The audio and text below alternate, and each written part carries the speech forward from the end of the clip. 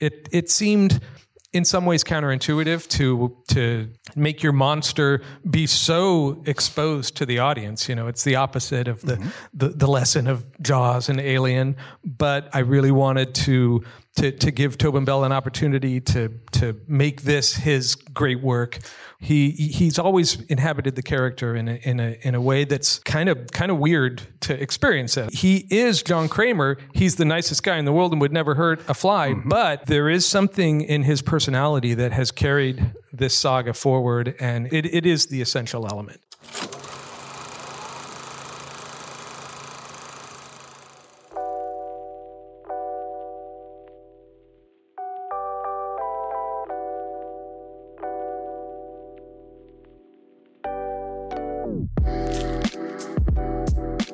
Hello, and welcome back to The Director's Cut, brought to you by the Directors Guild of America. In this episode, the serial killer Jigsaw is back and up to new terrifying tricks in director Kevin Greutert's horror thriller, Saw X. In the latest installment of the long-running franchise, Jigsaw undergoes an experimental procedure in hopes of finding the miracle cure for his cancer. When he discovers the entire operation is a scam to defraud the most vulnerable, he is armed with newfound purpose and turns the tables on the con artists by devising new versions of his trademark traps. In addition to Saw X, Greutert's other directorial credits include the feature films Saw 6, Saw 3D, Jezebel, Visions, and Jackals. Following a screening of the film at the DGA Theater in Los Angeles, Greutert spoke with director Marcus Dunstan about filming Saw X. Listen on for their spoiler-filled conversation.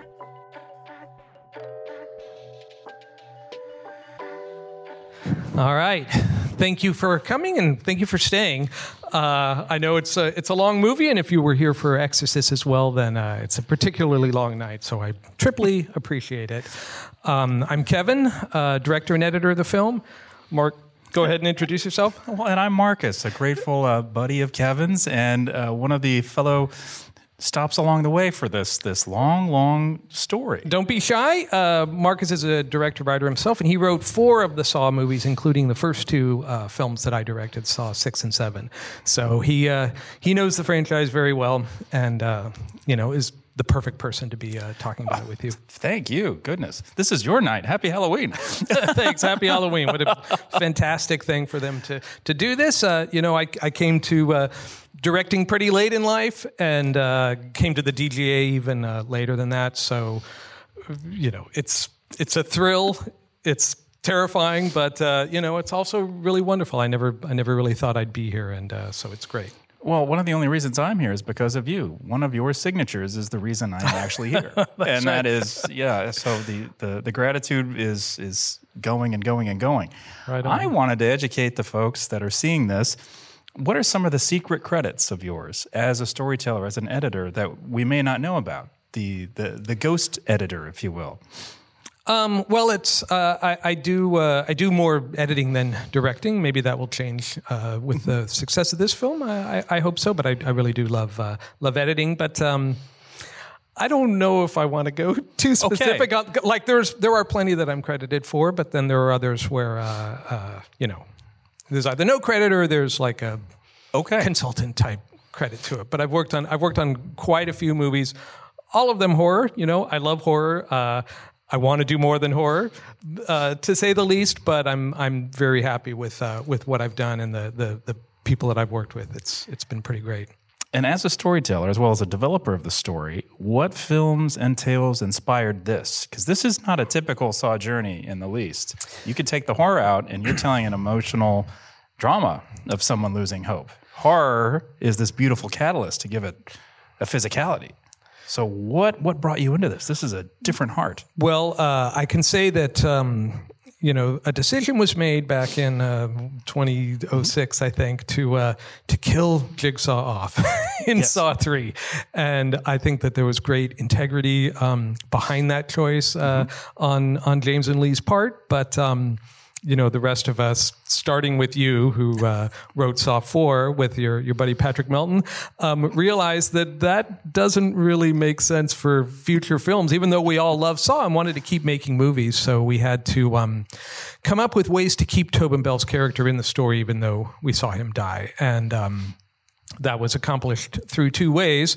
There were people that carried the mantle, apprentices or copycats and that sort of thing, and then we would include John Kramer in the stories through flashbacks.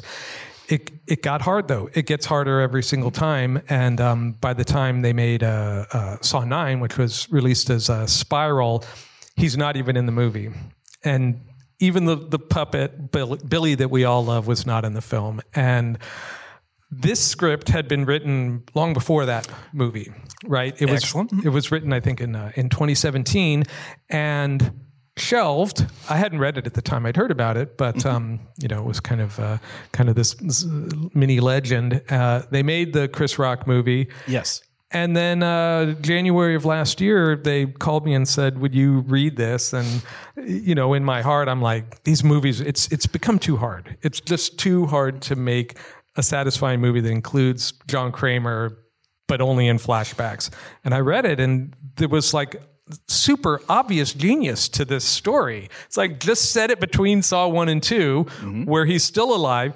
You don't have to have any flashbacks. You don't have to do any of the kind of convoluted storytelling that we'd done in 4 through 9, and make it all about him. It seemed in some ways counterintuitive to make your villain, make your monster be so exposed to the audience. It's the opposite of the lesson of Jaws and Alien. But we went for it, and I really wanted to give Tobin Bell an opportunity to make this his great work, right? And he's always inhabited the character in a way that's kind of weird to experience it. I mean, you know him. Absolutely. He is John Kramer. He's the nicest guy in the world and would never hurt a fly, but there is something in his personality that has carried this saga forward and is the essential element.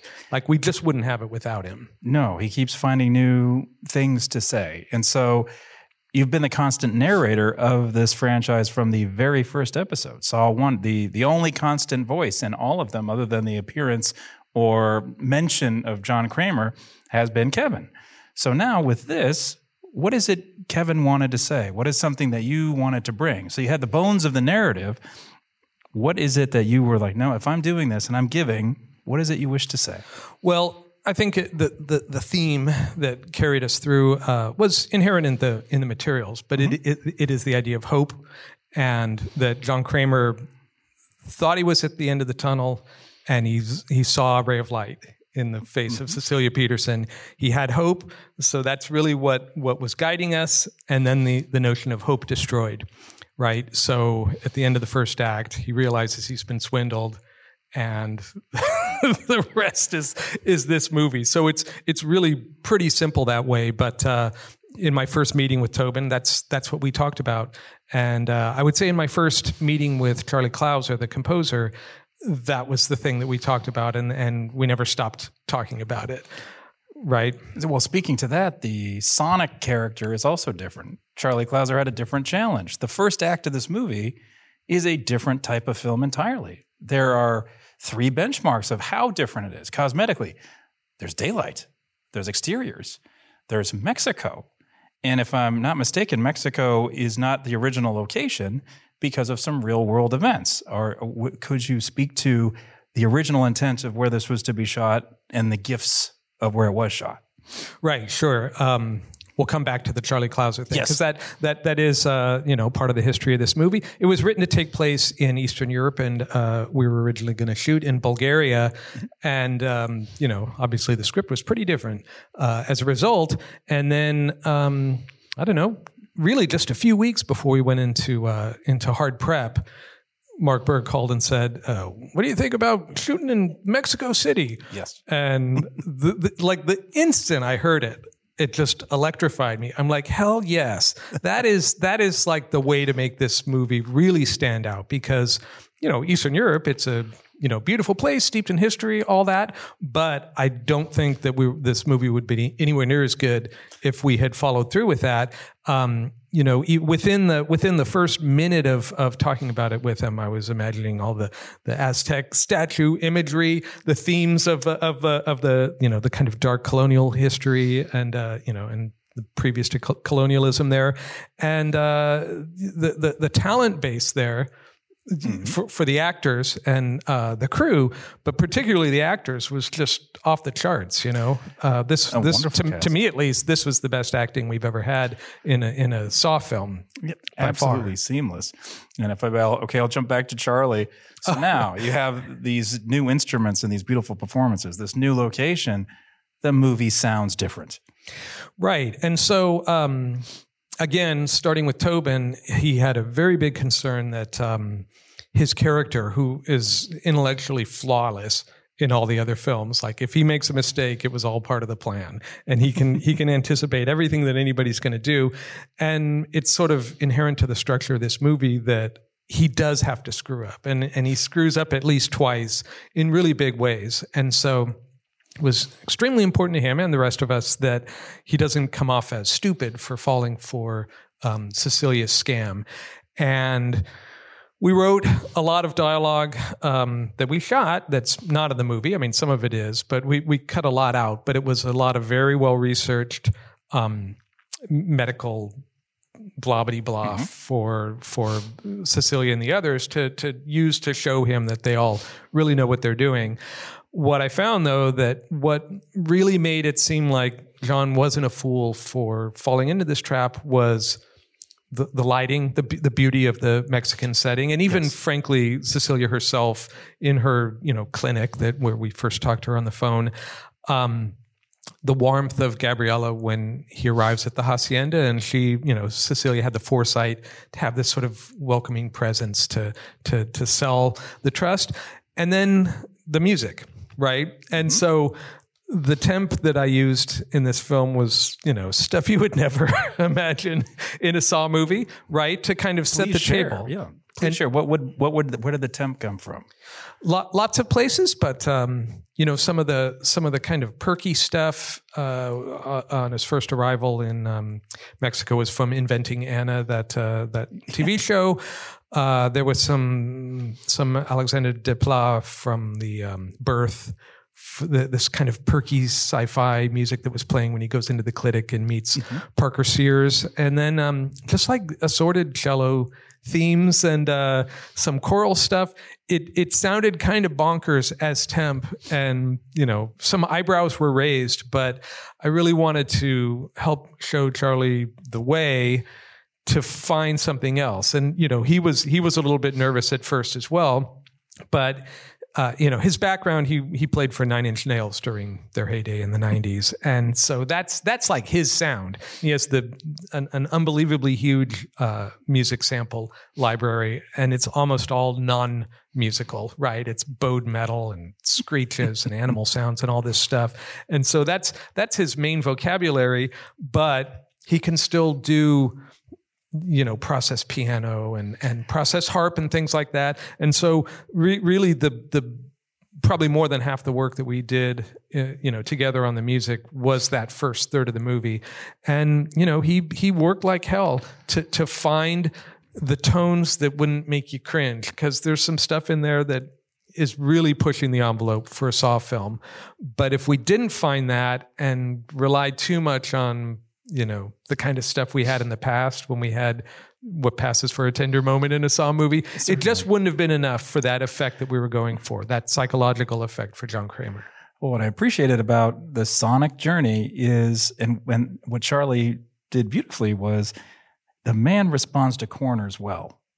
And he will go, I don't know, man, I don't have this in my echelon. And then he'll be like, well, let's see what you do. And he does it. And what we heard tonight was warmth. For the soundscape is usually coming from busted metal and nails on the ground and grit and scraping. And this really started with heartstrings. But it still sounds like him. Yes. I think we nailed it in that regard. Yes, just and then beautiful. The the scene where John realizes he's been swindled and he pulls his bandage off. The temp for that was from The Fountain, that Clint Mansell score. And, he did his own thing to it the same way he did his own thing to the Lux Eterna from Requiem for a Dream back in Saw 1, which James had us cut in for that. So those two influences were really big in the origination of the original Saw musical sound. But he definitely gave it its own spin. And I'm really pleased with where the music landed.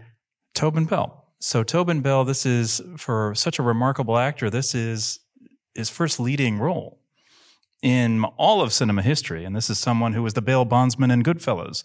This is someone who came in to threaten and save the day in Mississippi Burning. And yet here we are at the age of 80. He's leading the role, and boy, does he hold the center. But he does not hold it alone. For I believe you fought to bring in the key part, the person he could talk to, Shawnee Smith. Can you speak to protecting that and really fighting for it behind the scenes so their conversation could keep building a heart even as the blood starts to drop? Well, Shawnee was in the script when it came to me. And it was the one that we first did together, Saw 6, where that's where it really came down to, we must have her in the movie. She's a fan favorite and she's a wonderful person, and we love her character. So I think that was another lesson that was learned, was that we got to bring some of these people back because they're so beloved. I hadn't seen either of them in a few years when I read the script, and in my head I was like, I hope they still look good, because those earlier movies, were shot something like 15, 16, 17 years ago. Actually, 20 years ago we shot Saw 1. Great right? spot. And both of them are in that film. So obviously there's aging has happened and de-aging has not. We didn't do anything digital in this film at all. We couldn't afford it on the one hand, but also it can distance the audience a bit from actors, I think. And so I didn't really want to do it. The one thing that we did do that I was happy about was we have an amazing cinematographer, a camera operator, Nick Matthews, and we tested the hell out of filters and wound up going with Pearlescent 1 for almost everything in the movie.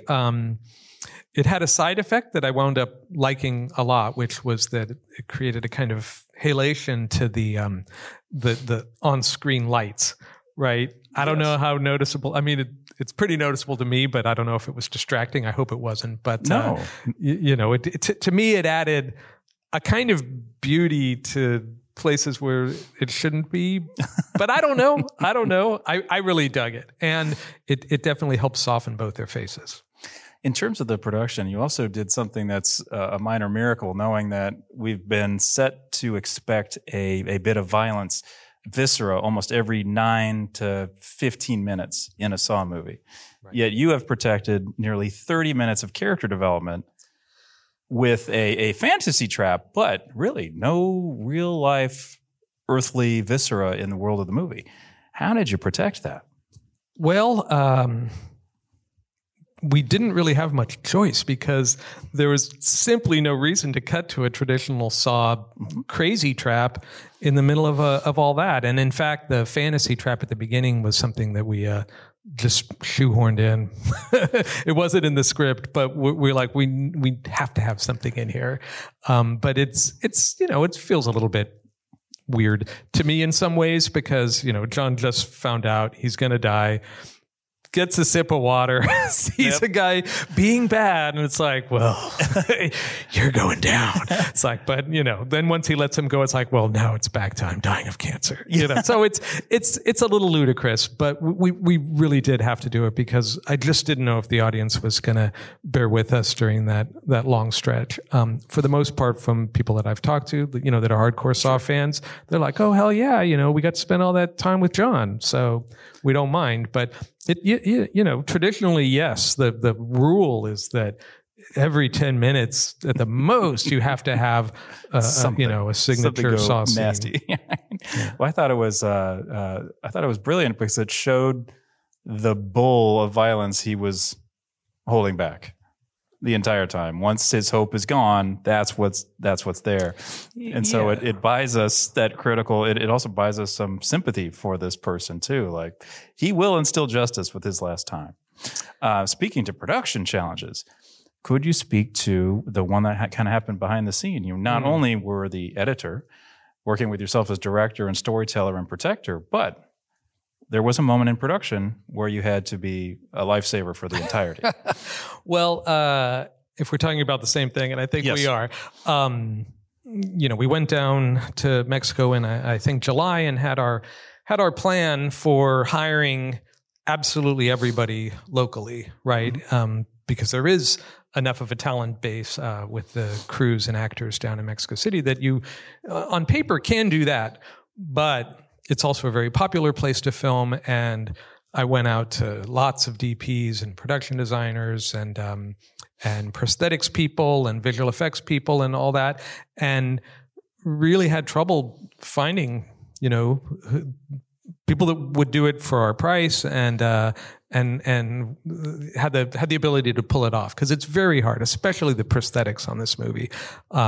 You really got to do a lot, and we got set back somewhat because when we first went into it, there was somebody we had in mind, and that fell apart, and then we had another person that was in mind, and there was a day, I don't know, 2 weeks maybe before shooting, where we lost them. They said, we simply can't do this. We haven't cast all the characters, and we need to do life casts of all of them, and it's going to take at least 6 weeks after making the life cast to create all the the infrastructure for the prosthetics to do all this stuff. And they pulled the plug on the movie, right? It was a Thursday where I got the call, and it was a bad call. And we kind of went through the weekend, my wife and a visiting friend and I, and we're like, well, let's see what's going on. Dia de los Muertos is coming up. But then on Monday, I went into the office like, surely someone else will come in. And of course, it was our amazing production designer, Anthony Stabley, Nick Matthews, a DP, and Barbara Cole, our first AD. And we're just like, we're going to figure this out. And we laid out a shooting schedule that had 3 weeks that we would start shooting, when we were supposed to, and shoot everything that didn't involve prosthetics. And then we'd take a 5 or 6 week hiatus while those prosthetics were made, and then resume in January. And we pitched that idea, and they said yes, and it kind of saved it. And frankly, it was really great to have a 5 week hiatus in the middle of shooting. I've never had anything like that, and used it well. We were shooting 6 day weeks. So, that Saturday and Sunday period is very useful, and to lose one of those days sucks. But anyways, we got the 5 weeks, and then glory be, we were halfway through the second part of the shoot, and I got COVID, and that was another 5 days where I got to sit in my room doing storyboards and shot lists. So, I was very blessed. Yes. Well, I think the blessing is also bestowed upon the audience, because there's one thing I think is remarkable about this is you have experience through all ups and downs and middles of how to produce and drag something across the line, help it grow. What were the biggest bouts of experience that helped save the day on this one? And what did this particular shooting experience teach you? What was the new thing that came about? Well, that's a good question. I mean, as you direct more and more, you get more knowledge accumulated. As I edit more in particular, I learn more about what I do and don't need. Tobin might argue with that, because after we shot that big scene where we first see everybody locked up in their environment and he has that amazing speech, he took me aside and said, you need to find like a mentor director who tells you how to not shoot every single camera angle that's imaginable, because it drove everybody kind of crazy. But anyways, I get drunk on coverage, but that's the editor in me. In any event, I would say that prior to this, I relied on all the great assistant directors that I've worked with to figure out a lot of stuff that, ADs do. In the case of this film, we because of the schedule, we wound up losing that great AD after the first half of the shoot, and got a replacement who was also good, but he just wasn't up to speed in the same way. Sure. And I had to really think like an AD in a way that does not come naturally to an editor, because editors just sit around in the cutting room and talk about what losers the people on the set are because they didn't shoot everything that you want. You know what I mean? So I wound up having some of the ADs say to me at the end of the shoot, like, "You must have been a great AD back in the day." And I'm like, no, it would. But the ADs that I worked with on my previous films would laugh their heads off if they heard someone say that about me. But I definitely learned a lot about how that whole world works. How many days was production all in? We shot 34 days, but there's kind of an odd system that I don't really understand fully in Mexico, where you're paying for 6-day weeks. But Saturdays are considered half days, so you have to stop by 3. Okay. So if you work late on a Friday, you have to come in late on a Saturday, and you have to. So it's sort of a waste. It's enough of a distraction that it kind of blows up your Saturday if you're thinking of using that for planning. But in any event, it was 34 days of shooting, including those 6 lame-ass half Saturdays. Which then I praise to the production for not bestowing this, oh, it's a horror movie, you can do it in 19 days. This is given the time it seems that it needs and the resources to boot. Like, those are flawless special effects. Did you have a second unit? We did have a second unit. They shot the exteriors of the taxi moving through the city and the VFX plates of the hill where the radio tower is. Okay. Not a lot. I think there were 2 days of second unit. Speaking to that epic coverage, how is that planned out? And how many, let's say, if we were to say, okay, you're walking in and doing the leg trap, how many days did you give that? How many days did the editor want? And did the director and the editor, both being you, get what they needed? Well, it's hard. Those scenes are the hardest things I've ever shot, those kinds of scenes. And you've worked on Saws and similar movies, so you always want 2 days to shoot something like that, and sometimes you get it, but usually you just get 1. And there was a point on this shoot. We were mostly moving in chronological order once we were in that main location, where we had to do 3 deaths in a row, like one day after the other: the Valentina death, the Gabriella, and the Mateo. And it's just hard. It's so exhausting, and they're very firm about finishing on each day on schedule. There just isn't that wiggle room, that you sometimes have on American Union productions. I appreciate your choice of aspect ratio, and would you mind speaking to that as part of how you use that as a storyteller? Saw 1, 240, but Kevin's Saws are more in the 185.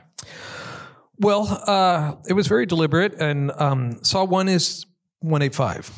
I am completely wrong. But that's okay. That's okay. It's the first to go widescreen was Jigsaw, Saw 8. Gotcha. And I have shot movies in widescreen, and it's more appropriate for some films than others. In something like this, there's a lot of very fast editing, and in most of the Saws, that's the case. And when you get into widescreen, the audience eye fixes in weird places that makes cuts a little bit more jarring, right? And I lean towards the center of the screen in ways that make some cinematographers annoyed because it's not artful, but it makes for an easier on the eye experience for the audience, I think. But every film is different, but I had no doubt in my mind I wanted to return to 185 for this film. So, you just delivered a big hit for Lionsgate.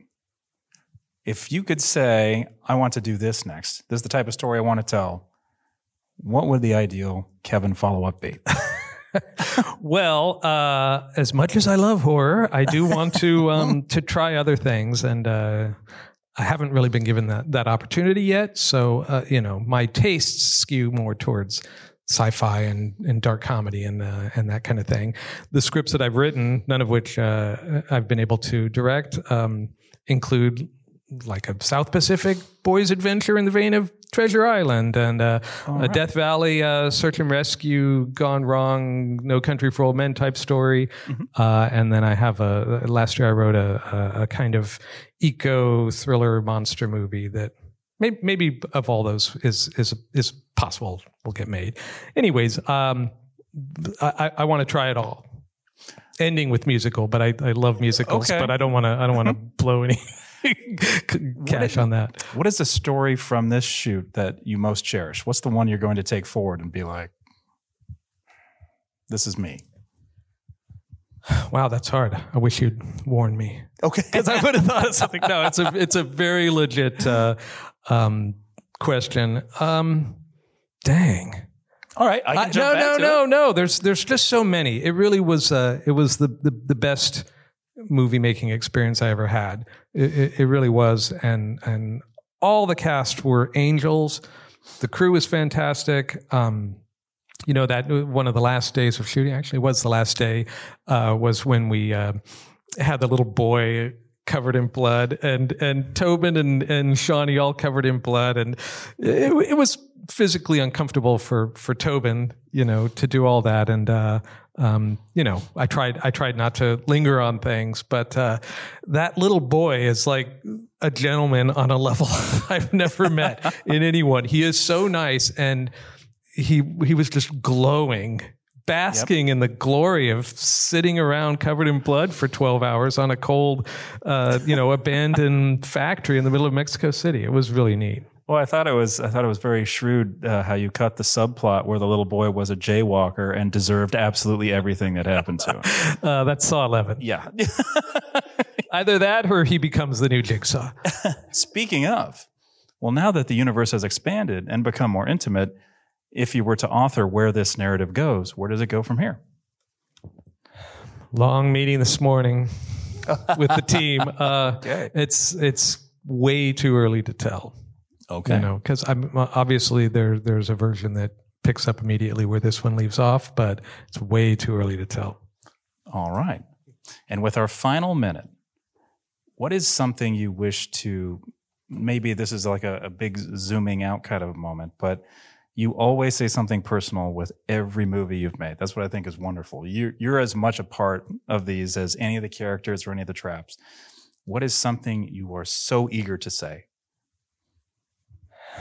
I just wanted there to be some beauty in this movie because I just don't get to do that much. And it might have felt a little forced, but I really loved having that sunset or sunrise shot at the end of the movie that if this is the last Saw movie that has Tobin Bell in it, I really wanted to give the character a send-off, like he's going to serial killer heaven or something like that. To me, it just felt very emotionally unexpected to try for this, and hopefully it worked. It more than worked. You continue to prove you put art in heart. And thank you, Kevin, for the best damn Saw we've seen. Thank you. Well, one of many. Thanks a lot. Thank you. Right on. Thanks for listening to another DGA Q&A. The Director's Cut is available wherever you listen to podcasts. And please share, subscribe, rate, and review. We'd love to hear your feedback, and you can help fellow film buffs find the show. Thanks again for listening, and we'll see you next time. This podcast is produced by the Directors Guild of America.